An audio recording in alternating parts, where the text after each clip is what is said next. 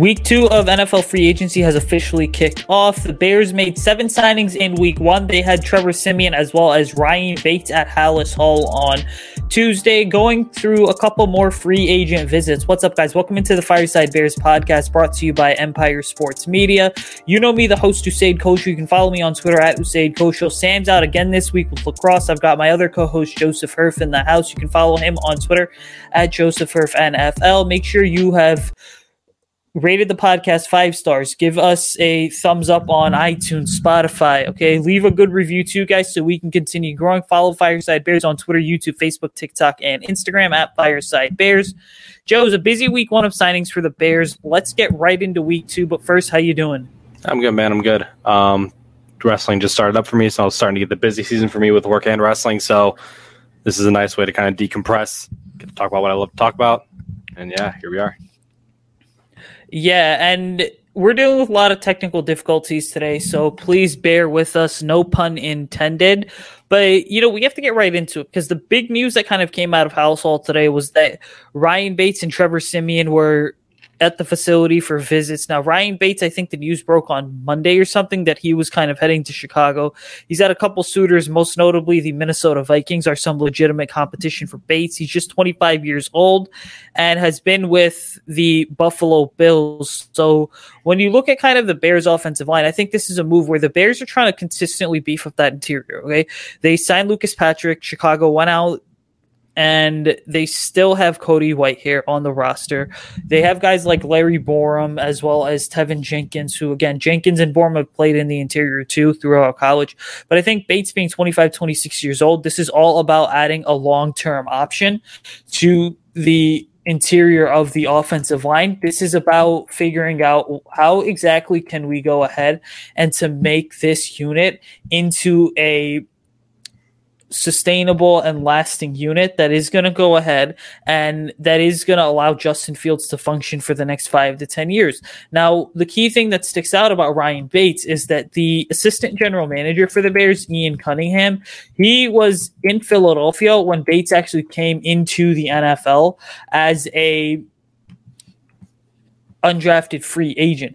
And so ultimately, when we look at this, I certainly see there's that Philadelphia connection here, and Cunningham, certainly being a former offensive lineman from Virginia Tech, is really playing a big role in a lot of the Bears' evaluations and acquisitions.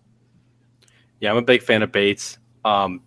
He's not a very popular name in terms of high-end guards in the NFL right now, but he does his job. He plays for the Bills. They're a championship. Obviously, they haven't made any championships yet, but they're a continuous playoff contender. He's only 25 years old. He's mean, he's nasty, he's strong, he's fast. He's kind of got all the traits that you want in an offensive lineman to build around, to develop your own offensive lineman. So getting him, along with keeping Whitehair and keeping Lucas Patrick at center, that's a very solid core. Wanted to kind of touch on Lucas Patrick a little bit. Most people really don't hear about, how good centers are. You hear about, the big name ones, but you really don't hear about, the middle level ones, the mid to high. Like, you just hear about, the top tier guys. So Lucas Patrick's a very solid interior offensive lineman that can play anywhere along the interior.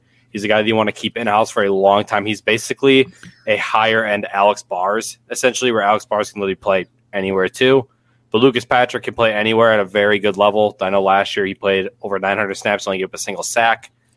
Again, a lot of that could do with Aaron Rodgers being his quarterback and making good call-outs, but Lucas Patrick in general is a very solid player who earned the trust of Green Bay as being a 2-year starter. So very excited to have him in-house. If we got Bates along with him, all you got to do is figure out the tackles, and you basically have the offensive line locked up essentially for the next 2 to 3 years, depending how long Whitehair is still here, if they want to replace him too. But regardless, I'm okay with where we stand right now. We'll get into a little more, but I really am a big fan of Ryan Bates and Lucas Patrick.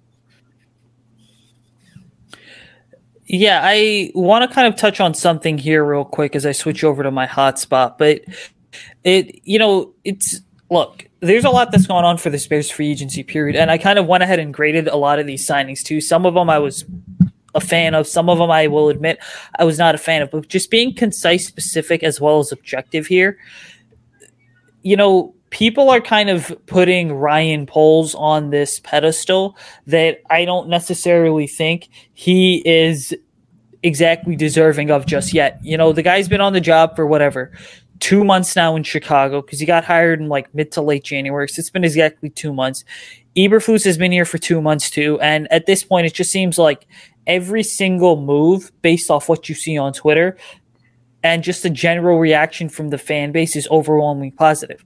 But there's something to kind of be said for pretty much everything that's going on in Chicago is that number one, Ryan Poles is about unproven as it gets as a general manager. We don't know what his tenure in Chicago is going to look like.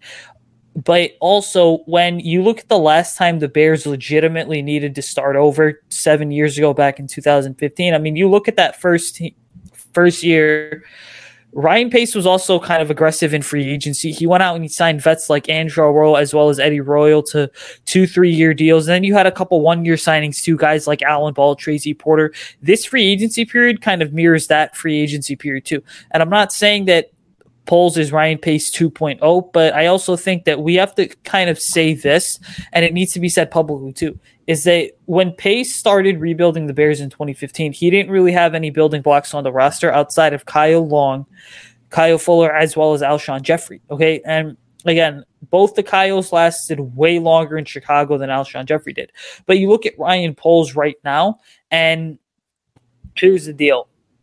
He does not have to really even select a quarterback. He's got a highly talented quarterback prospect in Justin Fields already on the roster. And there's a lot of first-year GMs that would kill to have Fields on the roster. Okay, I legitimately mean that. But then number two, you look at some of the Bears' other positions on the roster. You have a really good wide receiver in Darnell Mooney. You have a stud cornerback in Jalen Johnson, who's still getting better. Roquan Smith's another elite linebacker at his position that does not get enough love just around the NFL. So the point is this Bears team, right, compared to the last time they started over, they do have pieces, okay, to legitimately build around. But I also think we just can't turn a blind eye to the fact that this free agency period, it's been good in some regards, but it's also kind of been underwhelming, okay? And it's been underwhelming because it's like you look at the Larry Ogunjobi fiasco. That was a fiasco that Max Smith and I touched on the YouTube channel. Go check that out. Ultimately would have been great, but the Bears kind of had to go in a different direction because of a failed physical.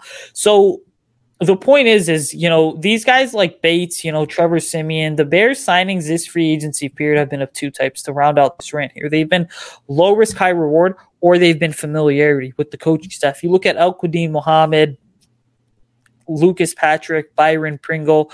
Those are all players that the Bears brought in specifically as they were familiar with the coaching staff. You look at a guy like a Kari Blasingame or a Nicholas Morrow, that's a low-risk, high-reward type signing. Equinemius St. Brown's another one that was brought in specifically because he was familiar with the offensive coordinator as well as kind of is going to understand the system. So, you know, it's been a free agency period that's drawn mixed reactions so far for the Bears. Yeah, I think it's kind of hard to hold judgment. You kind of talked about it. It's hard to really want to get in these high level players. Most of them are already kind of getting near the end of their prime.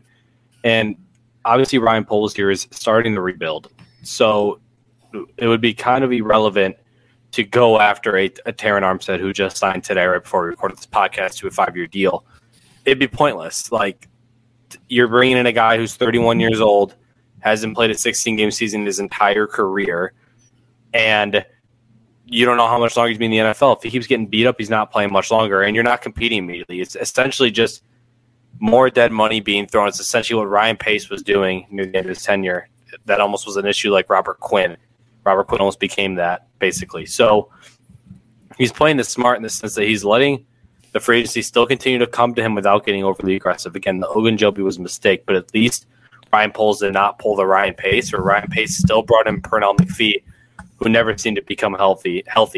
And McPhee came in injured, and he never lived up to the price tag that they gave him. So free agency still is open. There still is a lot of great options. If they want to bring in a veteran to fill a hole for a season, that's still very possible. You talk about familiarity. Eric Fisher is still a free agent right now who could be the starting left tackle day one for the Chicago Bears.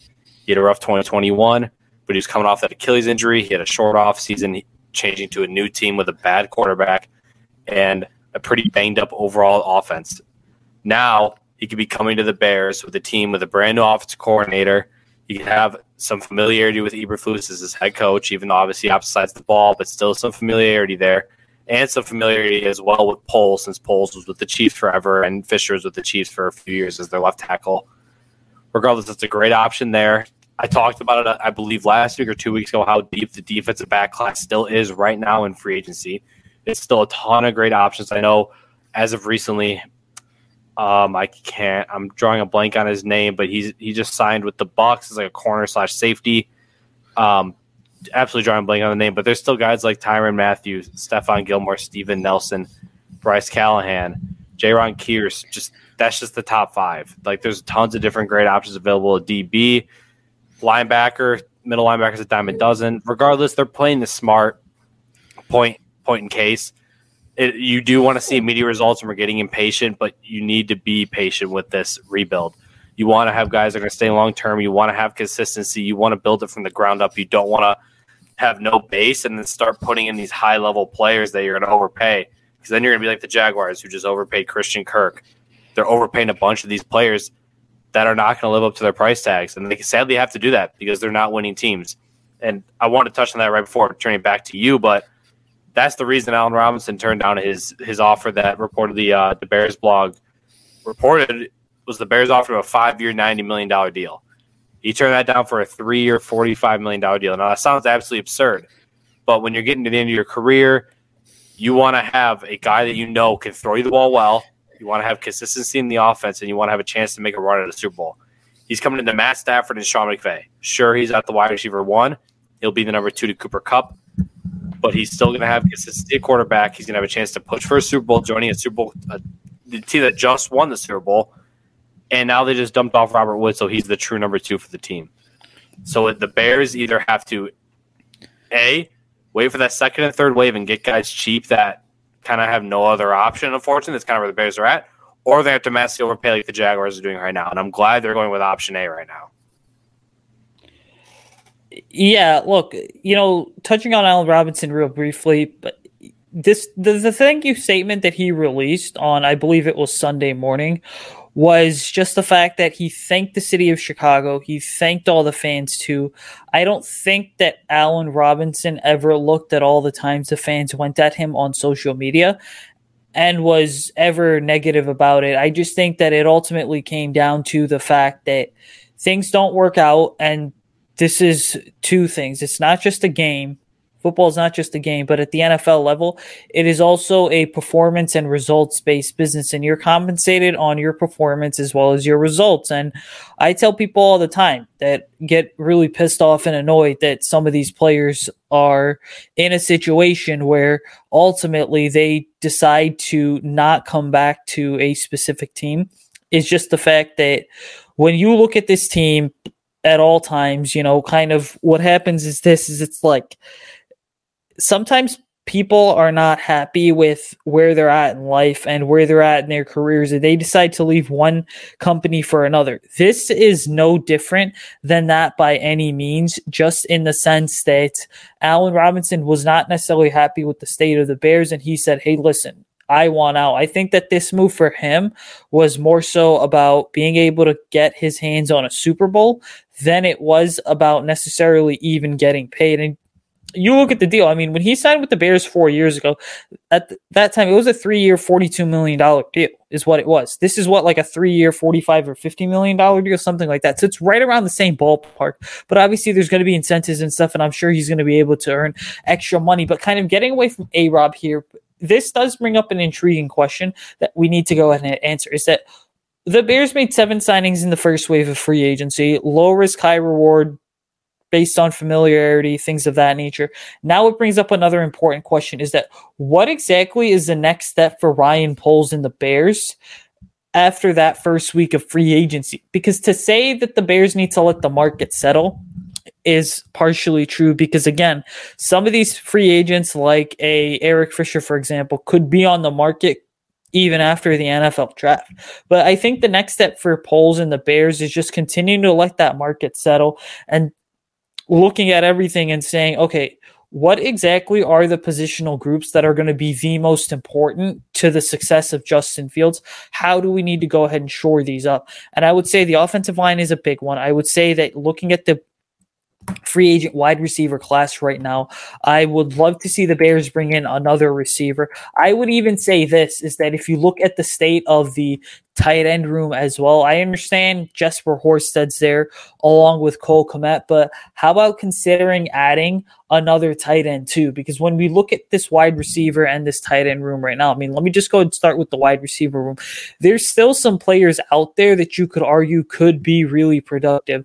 Like Marquise Goodwin's a name that I thought got injured in 2021 and I thought did not necessarily have an opportunity to fully showcase what exactly he could do. You're looking at, a guy like a T.Y. Hilton, for example, and I would not mind T.Y. Hilton as a stopgap solution by any means. You kind of go ahead and switch over to the tight end room here. And I'm not saying it's going to be absolutely critical for the Bears to add a tight end because this is the same team that under a different regime overspent on Jimmy Graham by a wide margin. But hey, a guy that's been a pretty solid receiving tight end in the NFL and necessarily does not get those flash plays, but is able to go ahead and is just a semi-consistent target. You know what? Eric Ebron would make some sense. He's only 28, 29 years old. A guy like a Tyler Kroft from the Jets would make sense too. But the point is, I think, the next step is just figuring out how can we continue to add to some of these positional groups, because you don't want to just have a positional group and fill a need to fill a need. You want to figure out a way to say, hey, this is what we have in this specific positional group. How can we continue to make that positional group a monster? Yeah, that's definitely a great point. They need to improve these groups. And obviously Ryan Poles, he literally came out and said it in his opening presser. He's literally quoted saying, "We're going to acquire young, fast, and physical football players." Again, that's kind of their MO. That's what their plan is to do. Obviously, that's not going to be perfectly the case. You can't roll out 2022 season with young, unproven guys all along your offensive line. You need to have a sort of veteran left tackle. That's why my idea was Eric Fisher. There's other guys out there still. Nate Solder for the New York Giants. You could bring in a familiar face in Billy Price, or Billy Turner, have him play offensive tackle or even guard, and possibly get rid of Whitehair or stick him in at the other guard position. Regardless, there's a lot of still decent options still out there that they can run with that are veterans that can be stopgaps. And that is for any position group. I know I touched on with defensive back that you can insert one of those guys, but the plan essentially is going to be they're going to try and find these young guys that they can develop, and then they're going to put these 1 to 2 year guys ahead of them at the end of this free agency. So a great example is basically bringing a guy like, say, Cornelius Lucas to be your left tackle. And then you have Larry Borum / Tevin Jenkins possibly being the main backup this year. And again, that hurts to say. Tevin Jenkins was a second-round pick, but he might not be the guy. And he's not Ryan Poles' guy, and he's not Matt Eberflus's guy, and he's not Geske's guy. He might not have any association with his offense at all, with any of the coaching staff, with anybody. So he might be kind of screwed in this situation. So they're going to essentially, any position they can't find one of these young guys, any position that needs a potential veteran, they're going to get a 1 to 2 year guy that's a familiar face that knows the scheme and can likely teach these young guys how to play the position in their scheme. That's why Eric Fisher's a great kind of point to bring up. He has connections to both sides.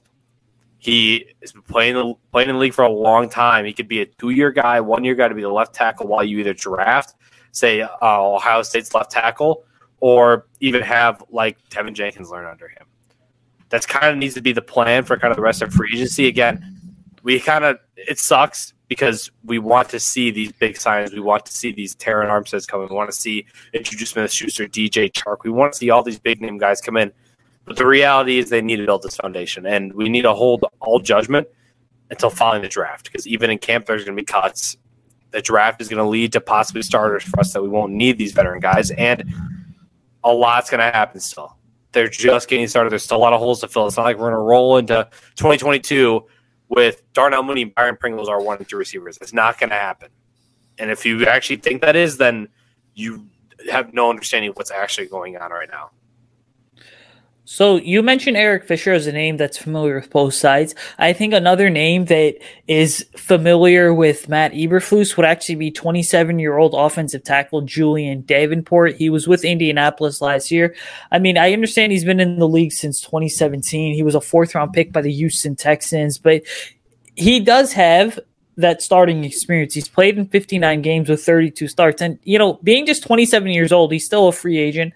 I think that is a name that you look at and you say, hey, could Davenport be somebody that we bring in? Now, I'm a little wary of Eric Fisher just because, again, he's getting up there in age. He's had the Achilles injury.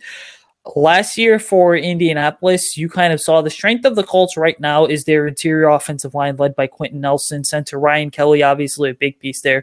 They were very much a run-first team. That's why Jonathan Taylor had such a big year. But Julian Davenport's a name I would not mind the Bears rolling the dice on because, again, he's dealt with injuries in his career, but being just 27, he's someone that I think can really come in and have a serious change of scenery in Chicago. Now,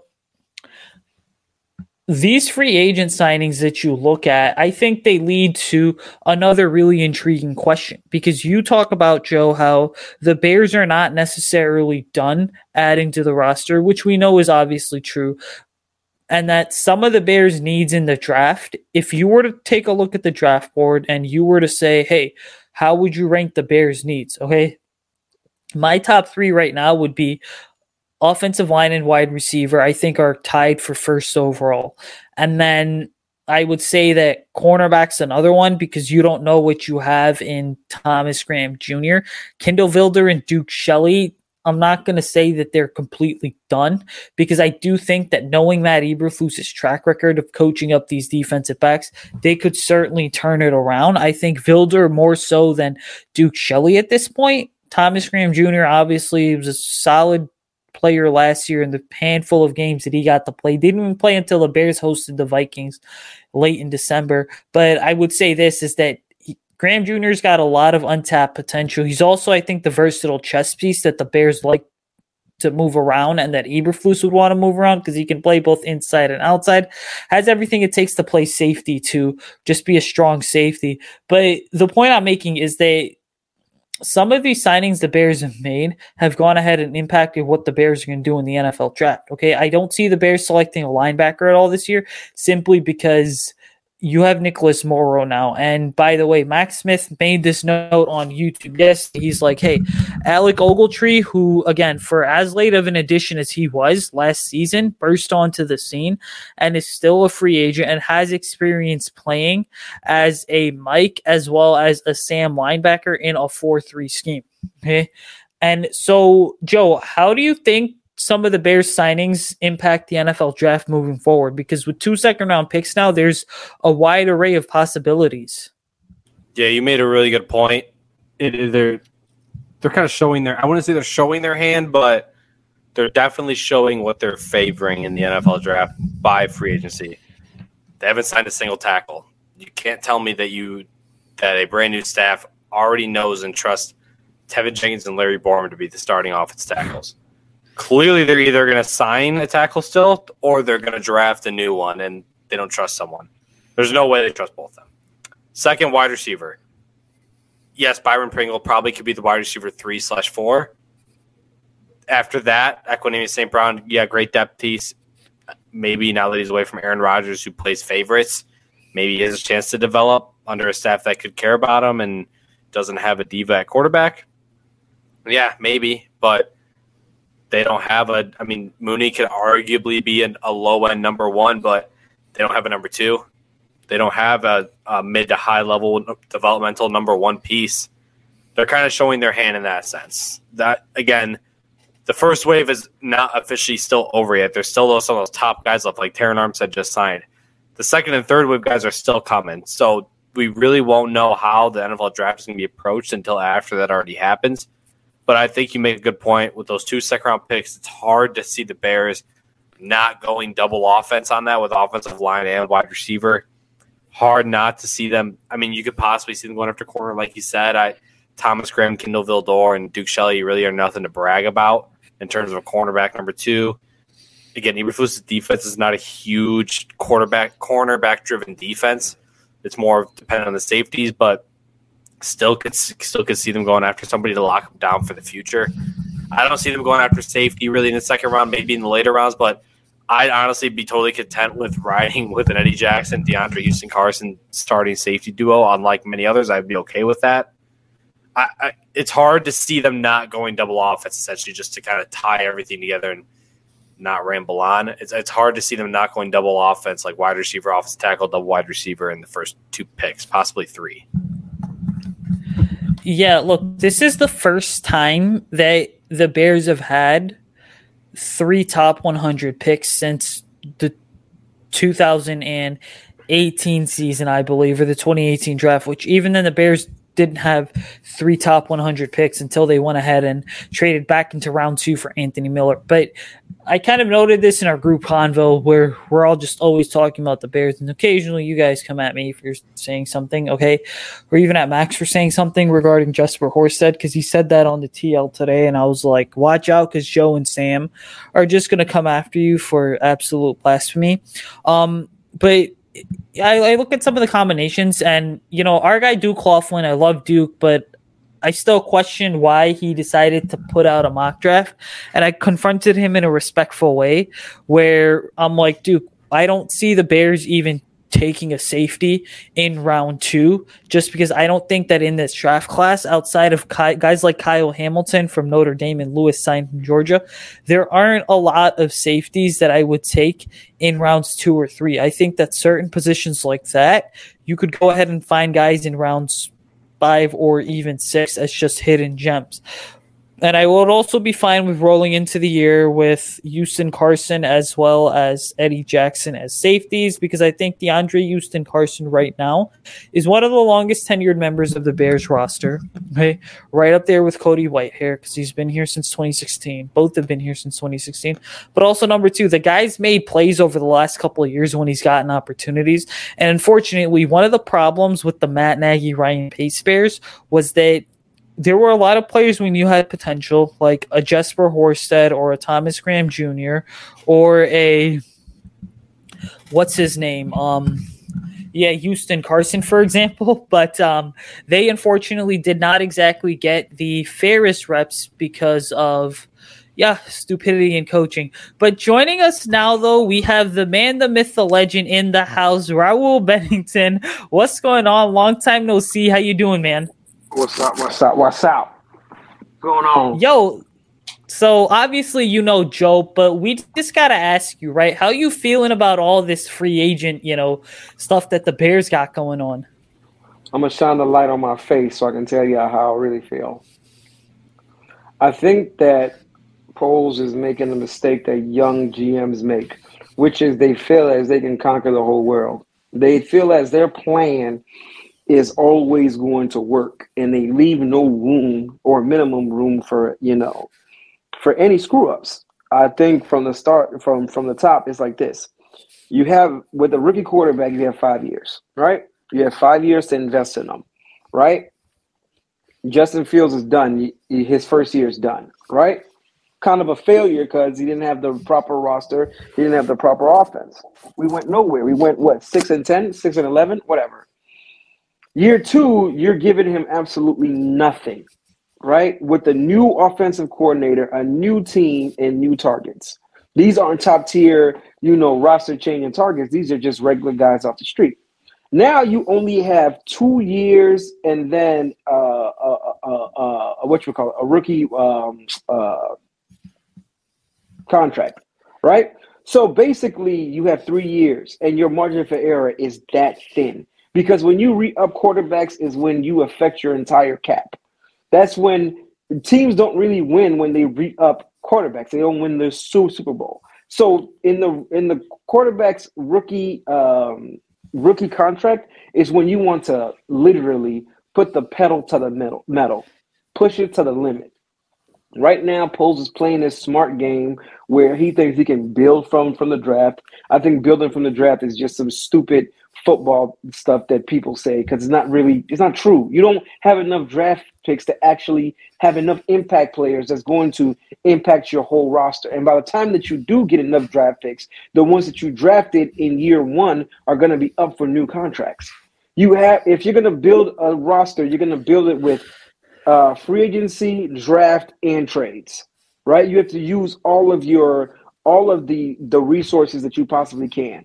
Poles is being a dickhead. I mean, I don't like the roster is so goddamn bad right now. Like we're lucky if we win three games. And I know, bro, the draft hasn't started. Free agency's not over. Shut up.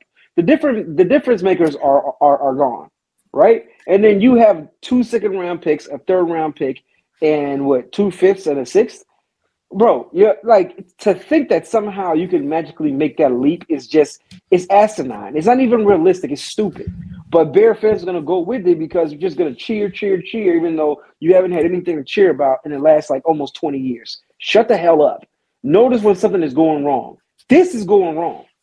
Y'all just be tweaking and just tweeting some of the dumbest stuff ever. Your number one receiver is Darnell Mooney. I love Darnell Mooney coming out of college.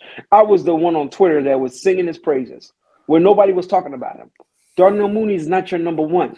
Your offensive line was bad last year. You have done nothing to improve it. You just let Armstead walk for $15 million.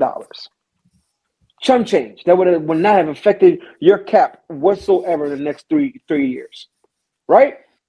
You have your number two wide receiver is Brian Pringle. Pringle is damn the same age as A-Rob, except he's never eclipsed 600 yards before in his life.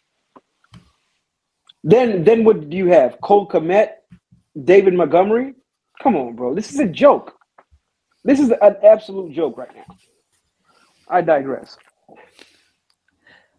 Yeah, well, first things first, we always love having you on the show, but I got indifferent feelings towards everything that's going on because it's like you say, Bear fans are just going to cheer for anything and everything that the team is doing. And let me say this for the record, because people are going to get pissed off that I'm going to say this, but it's just like, y'all are not holding, like, people were so mad with Ryan Pace and Matt Nagy that it got to a point where it was just like, the next thing is automatically going to be better. And there goes Raul because he probably got kicked out of the thing. But whatever. We'll continue going here as he's going to jump back in. But, like, Joe, because Raul joined, what were your thoughts on his entire rant? Because I know you guys certainly got, like, different, what's the word, like, opinions. No, I mean, you definitely need to take advantage of the quarterback rookie contract. Like, you got to take advantage. Like we just saw Deshaun Watson get that massive extension as soon as he got traded. The Browns are still in a good spot, but they're going to start having to pay people soon. Again, they have now Amari Cooper on the books for his $20 million deal per year. They have Deshaun Watson on that massive contract. They're going to start having to pay people. Greg Newsome is a rookie right now. He's on his rookie contract. He's going to need a big extension. Thankfully, they have Myles Garrett extended, but there's going to be more people coming on the offensive line. We already saw them. They had to make a cut. They had to cut J.C. Treader.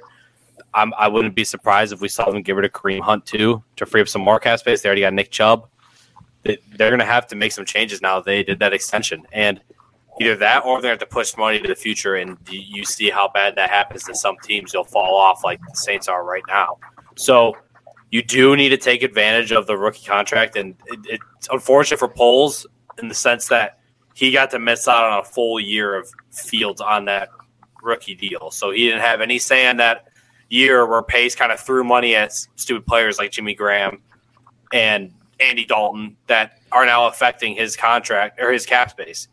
So he doesn't have as much help now. He has a lot of dead cap coming into this year. Not a lot he can do, unfortunately. And yeah, again, it would be nice to kind of see. I'd be fine with Terron Armstead coming on that 5-year deal, but you never know how long he's truly going to last with all the injuries that he's kind of accrued over the few years. You could see him kind of having a revival of a career where he plays 16 games every year, like Andrew Whitworth did, and go into the age of 40-something, or like Jason Peters as well. But is that going to happen? Probably not. Again, I wouldn't say I blindly trust Poles, but I'm keeping an open mind at this point that I want to wait till after the draft. You never know who's going to get cut until now. Surprise cuts are happening every day still right now.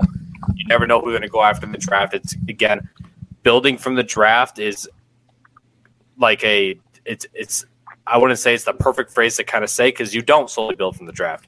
You build a foundation from the draft and you find starters, but I mean the Chiefs made a massive trade for Orlando Brown Jr. to be the starting left tackle. They didn't develop him. They didn't draft him.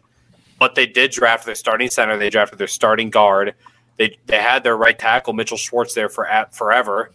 It's guys that they brought in. Tyreek Hill was developed. Travis Kelce, Patrick Mahomes. Their running back room was mainly developed, or they were cheaper guys. Their entire offense was essentially developed except their starting left tackle.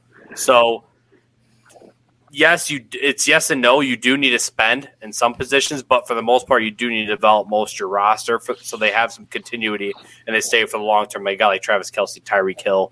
Hopefully, their center. I absolutely love Creed Humphrey. He was a guy I was super high on. I'm glad they got him because he's being used correctly. And I can't remember the right guard's name that they drafted out of Tennessee, but he's an absolute stud too, who I love, and they got him in like the 6th round. Smith? Yes. Trey Smith? Yeah. Trey Smith, absolute stud. So while I get that, and I totally agree with what you're saying, you want to get your basis in the draft.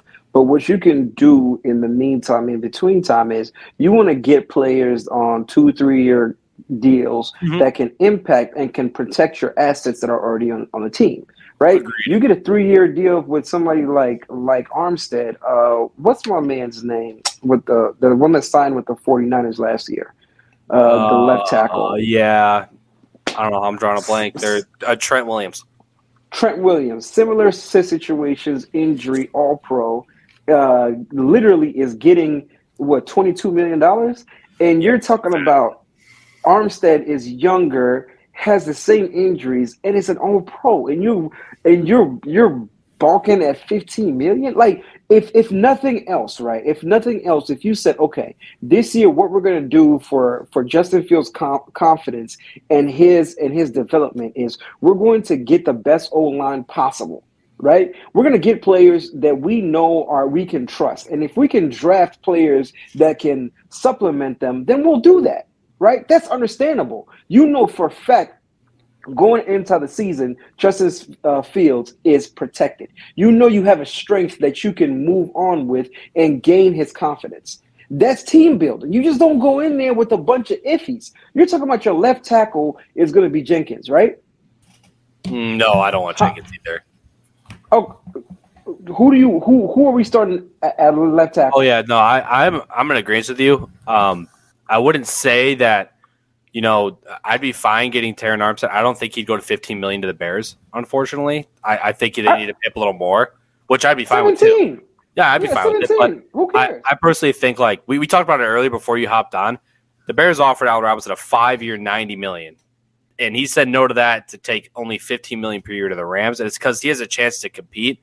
Armstead doesn't have that exact chance, quote unquote, to compete with the Dolphins, but definitely a better chance. He has a more established team there. The Bears have no chance of competing right now, unfortunately. But there's still tackles available now that I'd be fine with, like stopgaps, like Eric Fisher. Again, not amazing by any means. He had a horrendous 2021. I won't even deny that.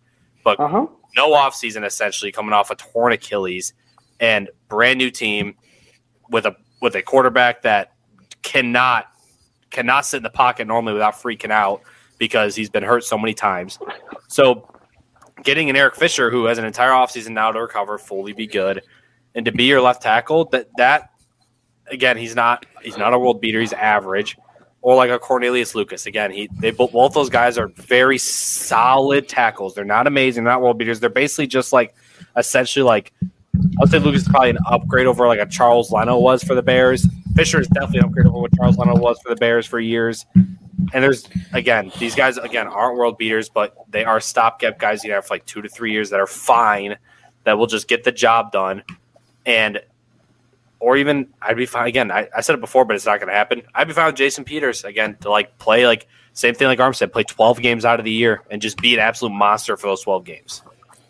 So my issue with that is we're picking bottom of the barrel guys to protect our greatest asset, right, on the team thus far, and that is to me is a danger and is a terrible way to build that team. Lucas is, to me, is a swing tackle. Eric Fisher is somebody that he's a replacement level starter. I get that, but you want to have some certain things established for Fields' confidence, and I just think that having that All Pro, right, and then going from the All Pro to Cody Whitehair to even the what's his name, Patrick, the center that we got. You make things a little bit easier, and now you just have one spot that you need to fill, which is your right guard, right? And then everything else is house money, right? So now you have formulated an actual offensive line, right, with different options. Now you're talking about Eric Fisher, who is right now you don't know what you have in Eric Fisher, right? Even if you do sign him, you don't really know what you have. Then Cody Whitehair coming off 2 of his worst years. Then you have somebody who's he started how many games? I think 7 games.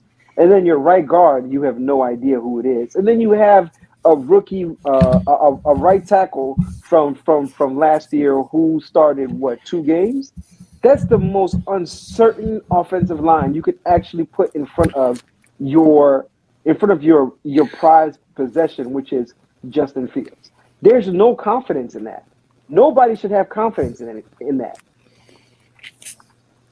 I think, and anyways, I'm finally back in this thing after the internet kicked me out. You tried to blame my Wi-Fi. Dude, it's so weird. Okay, I don't know what it is. I set my desk up in such a way where it's like I'll have Wi-Fi and then it just happens every single time. But look, I wanted Teron Armstead on the Bears simply because Bear fans, obviously, this whole, when Ryan Poles came out and said, we're going to connect evaluation to valuation and stuff, and they're not going to overpay for people and all that hullabaloo, for lack of better terminology. I mean, I just think, it's almost like there are times where you go to buy a house or buy a car and you hope to get one MSRP, but then you ultimately don't get that MSRP, and you either have to kind of overpay just a bit to get the thing that you want, but knowing that in the long term it benefits you. And these windows are getting smaller and smaller in the NFL. It's just if you have a rookie quarterback on theoretically what is a 4-year deal, because the 5th year, at the end of year 3, you can choose to add on or basically decline the 5th year option. It's just you pretty much got a 4-year window with the quarterback, and if you're not maximizing it, then what's happening is you're wasting time. And sometimes, people may not necessarily agree with overpaying for a veteran who's been injured, but at the end of the day, if you're not doing what's in Justin Fields' best interest, you're clearly doing something wrong. So, I would have loved Armstead. I think $15 million a year for a player of his caliber is an absolute steal. But there's times where it's just Ryan Poles is just too conservative. And being overly conservative and playing it too safe sometimes is not good. But being overly risky sometimes is not good either, as we saw Ryan Pace do. So you just got to learn to pick and choose your battles. Now, I think all this leads to an intriguing question, though, and I want to get Raul's thoughts on this because we have him on a couple times a year. I mean, the Bears have 2 second-round picks, so who are some of your prime targets, man? I know George Pickens, Chris Olave are players that you're really high on. Who's some prime targets for you in round 2? Round 2, I'm taking whatever it comes to me because this draft is so deep. I think the quarterbacks are going to push a lot of things in a really, really weird way. If you have the opportunity to get a Pickens Watson, run to the podium twice, right? Olave Watson, run to the podium twice, easily. But if somebody, what's his name? The DN from Michigan just tore his ACL, his Achilles. Ojabo?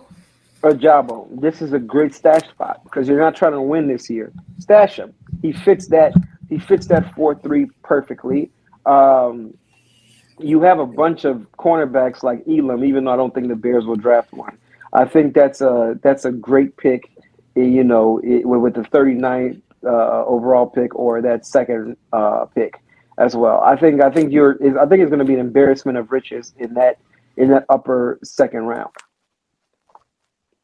Yeah, I definitely agree. good point with the quarterbacks because a lot of those guys are not going to be deserving to go above some of these talents. But quarterback is such a need. You're going to see guys like, again, I'm a huge Matt Corral fan, don't get me wrong. Don't think he deserves to be a top 15 pick, but I think he will be.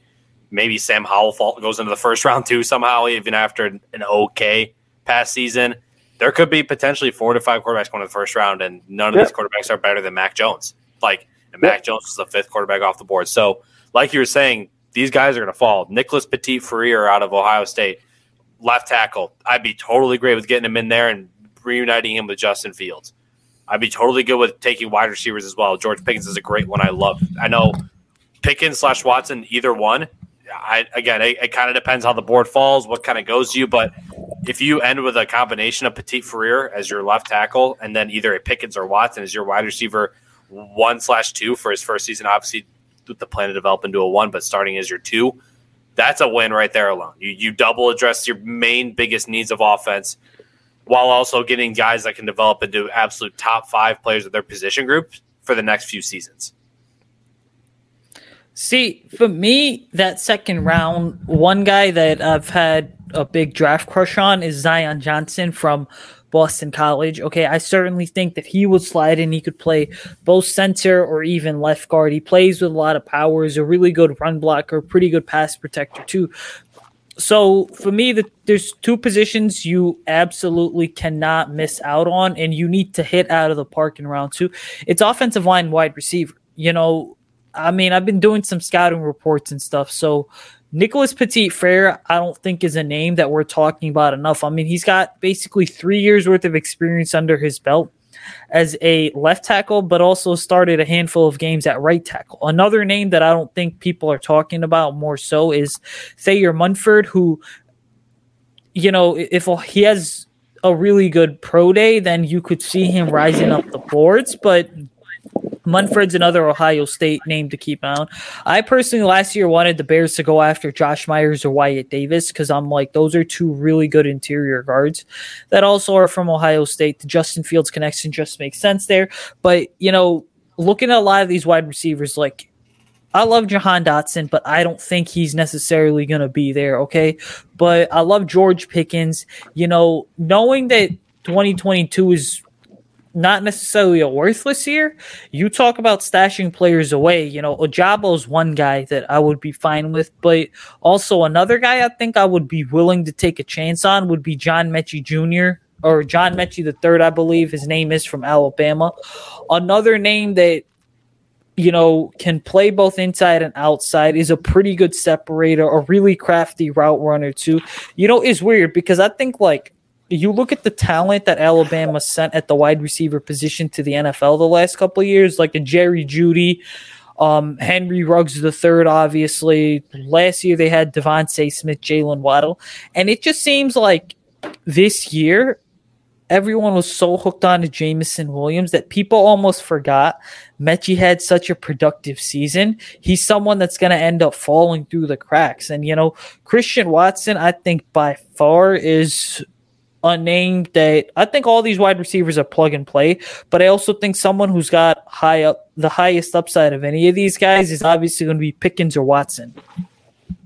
I love Big Meech. Meech that's my guy, and I think if you can get Meech in the 3rd round, I think you do it. I think he's the perfect slot. He's a separator. He's crafty as hell, and he's a good outlet for Fields. I just think that if you got a chance to get 2 X's like Watson and Pickens, bro, you just don't pass that up. I just don't think you pass that up. I think you go for it. I can't see 2 better prospects for us right now to develop with Fields. You get those 2 and let Fields. If you get Pickens, Watson, and Mooney on the same field, good luck 2 to 3 years from now.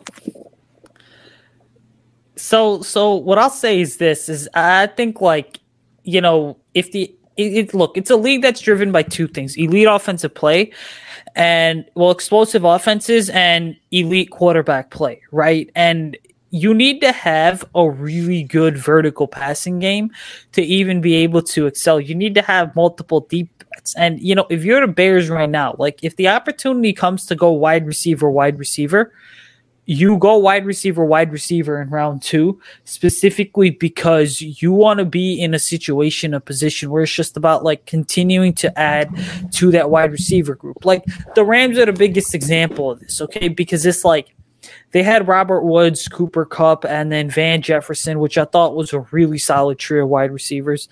And it's just like they knew Robert Woods was getting old. He tears his ACL. They ship him off, and now they have Cooper Kupp, Van Jefferson, and Allen Robinson. Like, the Bears have never really had a good trio of wide receivers, and this is just the draft where it's just like everyone has gotten so focused on the lack of talent at the quarterback position. What's going to happen is that these receivers, I would argue this, is that so many of them are just plug and play day one starters, So like, I don't think you can't go wrong by drafting any of these guys. Another name that a lot of people have seemingly loved is Jalen Tolbert or Tolbert, however you say the last name, from Southern Alabama or something. I don't know, some smaller school like in Alabama. He's another name that I would love, but ultimately, like, anytime you trade away Khalil Mack, you better be able to hit on both of those picks. And so you better find impact players. And that's why I think like round 2 is going to kind of be wide receiver, offensive line, or even you could throw in their cornerback, but I would say wide receiver and offensive line first before cornerback. Let me ask you a question. Why are people so in love with Tolbert? I don't get the love. I don't get why people are so. I get it. When you played at South Alabama, he was a vertical guy, right? And I get he's pretty good in and out of his breaks, but his route running is not that special for him to be a small school guy, and his speed is not that special for him to be a small school guy that is going to go in the top like early 3 rounds. I just don't see it. I think he's just another guy in the group of like. To me, I feel comfortable with him in the 4th round. Yeah, I'd like him in the 3rd. I don't see it. I think when you put on his film, he showed it with obviously on South Alabama, but he absolutely shredded Tennessee. He was playing SEC teams in some of these games, and he was destroying them. I watched that. He had that one play where he beat the corner deep and had a crazy one-handed catch. Like again, I don't think he's like an instant like. I don't think he's a Christian Watson. I don't think he's George Pickens, I couldn't think of the name. I don't think he's either of those guys, but if you get him like the end of the 3rd, like at a trade back or something, as like your developmental X, I think he definitely has the traits. I mean, he's got the height, he's got the size. He doesn't have amazing speed like you said, but his route running silky smooth. His routes specifically aren't spectacular by any means, but that's more, I'd say, due to the sort of scheme. But when he's running his routes and he's going in and out of his breaks, like you're saying, it's pretty slick. I think there's a lot there to, develop. But again, with a 3rd round pick, you don't want a developmental guy when you're quote unquote trying to build through the draft. You want guys that can be immediate impacts that can also develop. So I can see why people don't want him there. I get it. But I'd say like if the Bears were to address free agency by getting their number 1X locked up like a DJ Chark for a few years, I can see them wanting going after Tolbert as a guy to kind of learn under him and, develop into a number 2 receiver for them with Mooney to be the 3, essentially. So my argument to that, and we're not going to get caught up on it because it's not a draft podcast. I apologize, but he's a vertical. Everything he does is vertical. He bases his routes off of vertical, right? And a vertical wideout that does not have that speed as a cornerback, you're easy to stop because, bro, like if you go, I'm not going to fall for your double move. I know for a fact that you're trying to go vertical, but you're not that vertical. You're not that fast. As a corner, that guy doesn't scare me like that, right? Because everything he bases off of is high to low. You feel me? Sky Moore is a vertical guy, but Sky Moore can play that intermediate game. Sky Moore can get in and out of his breaks extremely fast. I can't stand him because he has the name of a stripper and he's a wideout, and I don't want that on my team. But other than that, Sky Moore is 10 times better than Tolbert, right? Definitely agree. And I like Sky Moore a lot better. Yeah, and I think there are a lot more wide receivers that I would feel more comfortable. Right now, you want to go with that bang for your buck wideout. You want to go with somebody that you can see in the next 3-4 years as a top 5, top 10 wide receiver. And I think you still have the opportunity to get that in the second round. A name I'll throw out there, and I know everybody says he's going to go in the first round, but if you look at draft history, how many wide receivers with 1 year of production coming off an ACL have ever went in the first round? I can't think of one. Exactly. So Jameson Williams, it's a possibility. I'm not saying it's probable, but it's a possibility. You feel me? So, like, that's somebody that could possibly creep around that 39 spot. Yeah, okay. So first things first, I love Sky Moore too. He's one guy that I've highlighted on Twitter as well. But obviously he doesn't get a lot of love from like the Bears fan base, specifically because people are so caught up on like it's a chain reaction, okay, when it comes to talking about some of the positions when it comes to the Bears fan base, because it's like someone starts throwing out a name or two, like a Jalen Tolbert, and then it just catches fire with everybody else. And then there's other prospects like a Sky Moore or even a John Mechie that nobody even bats an eye at, specifically because people are like, well, forget that guy. We really need like this other guy to come in and, have a really productive season. And this guy's the next best thing and whatever, right? But like Sky Moore is a name that I want. Obviously a smaller school, but certainly has shown that the dude's a baller, okay? And then, yeah, Jameson Williams I would totally be okay with. Like, these receivers that Bama's sending to the NFL this year, are they getting as much hype as some of the guys in the past? Absolutely not. But they have still shown that, hey, we can be, like, really productive. And, Jameson Williams, like, I see him right now being a mid to late first-round pick, okay? I think when you look at number one, teams are going to overdraft quarterbacks.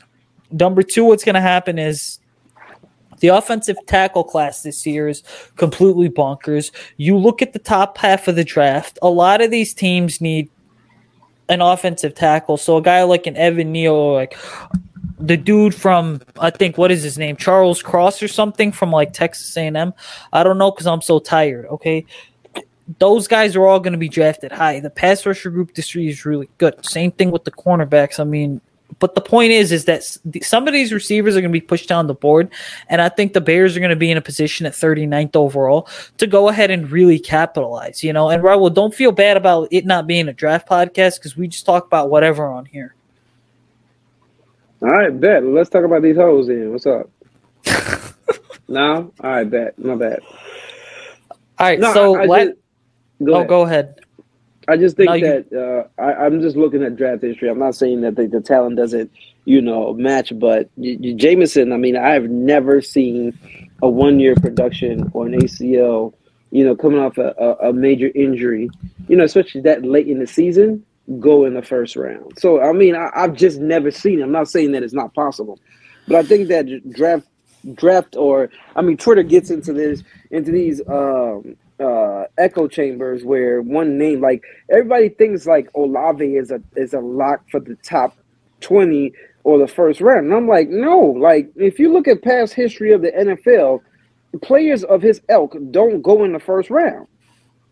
You feel me? They just don't. Like if they do is late first. So yes, Olave has a chance to be there at 39.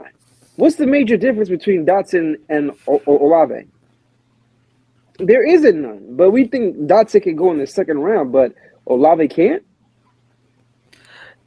Yeah, when you look at, and I'll get Joe's opinion too here in a moment, like Chris Olave, and I know we talked about this earlier too, but like he reminds me a lot of Keenan Allen. Is he a true vertical threat?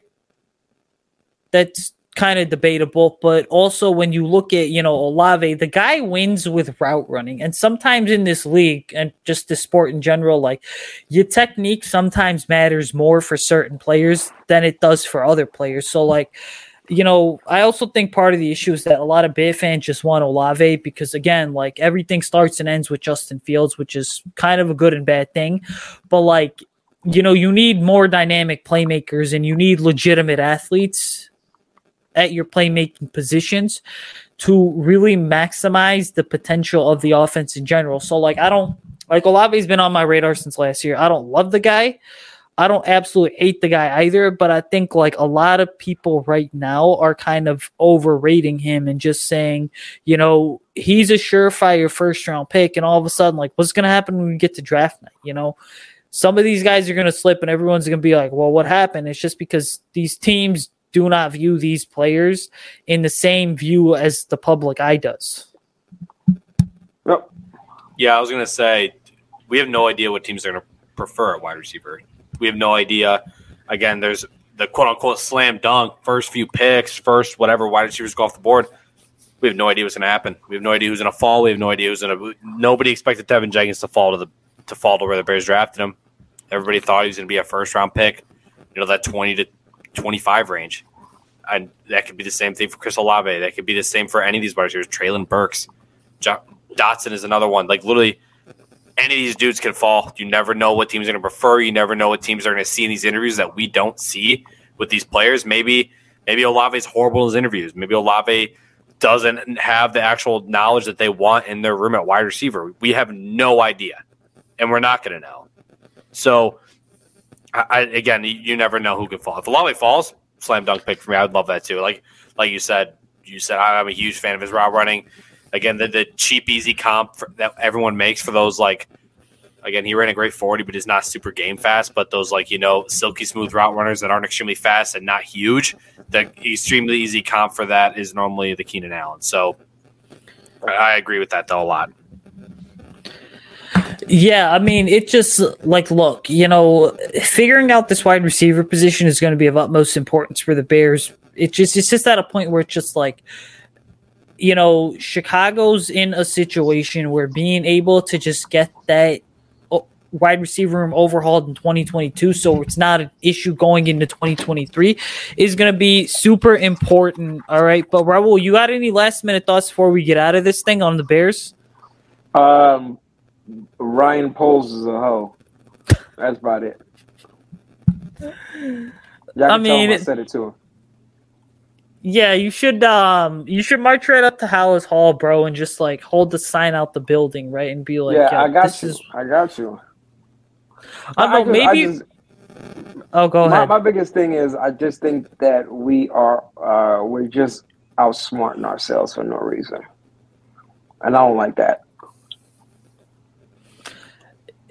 I mean, like, all this is going to wait and see. You know, like I said on this show, I got indifferent feelings towards Ryan Poles and everything because it's just like people get so tired of garbage year in and year out that it's just like people have every right to be pissed off and criticize Ryan Poles for just his approach. And there's no guarantee that his like low risk, high reward, you know, and incredibly conservative approach even ends up paying off in the long run. I mean, I certainly see his philosophy, but we also have to understand is that like this guy's been with the Chiefs, you know, he was under Scott Pioli, John Dorsey, Brett Veach too.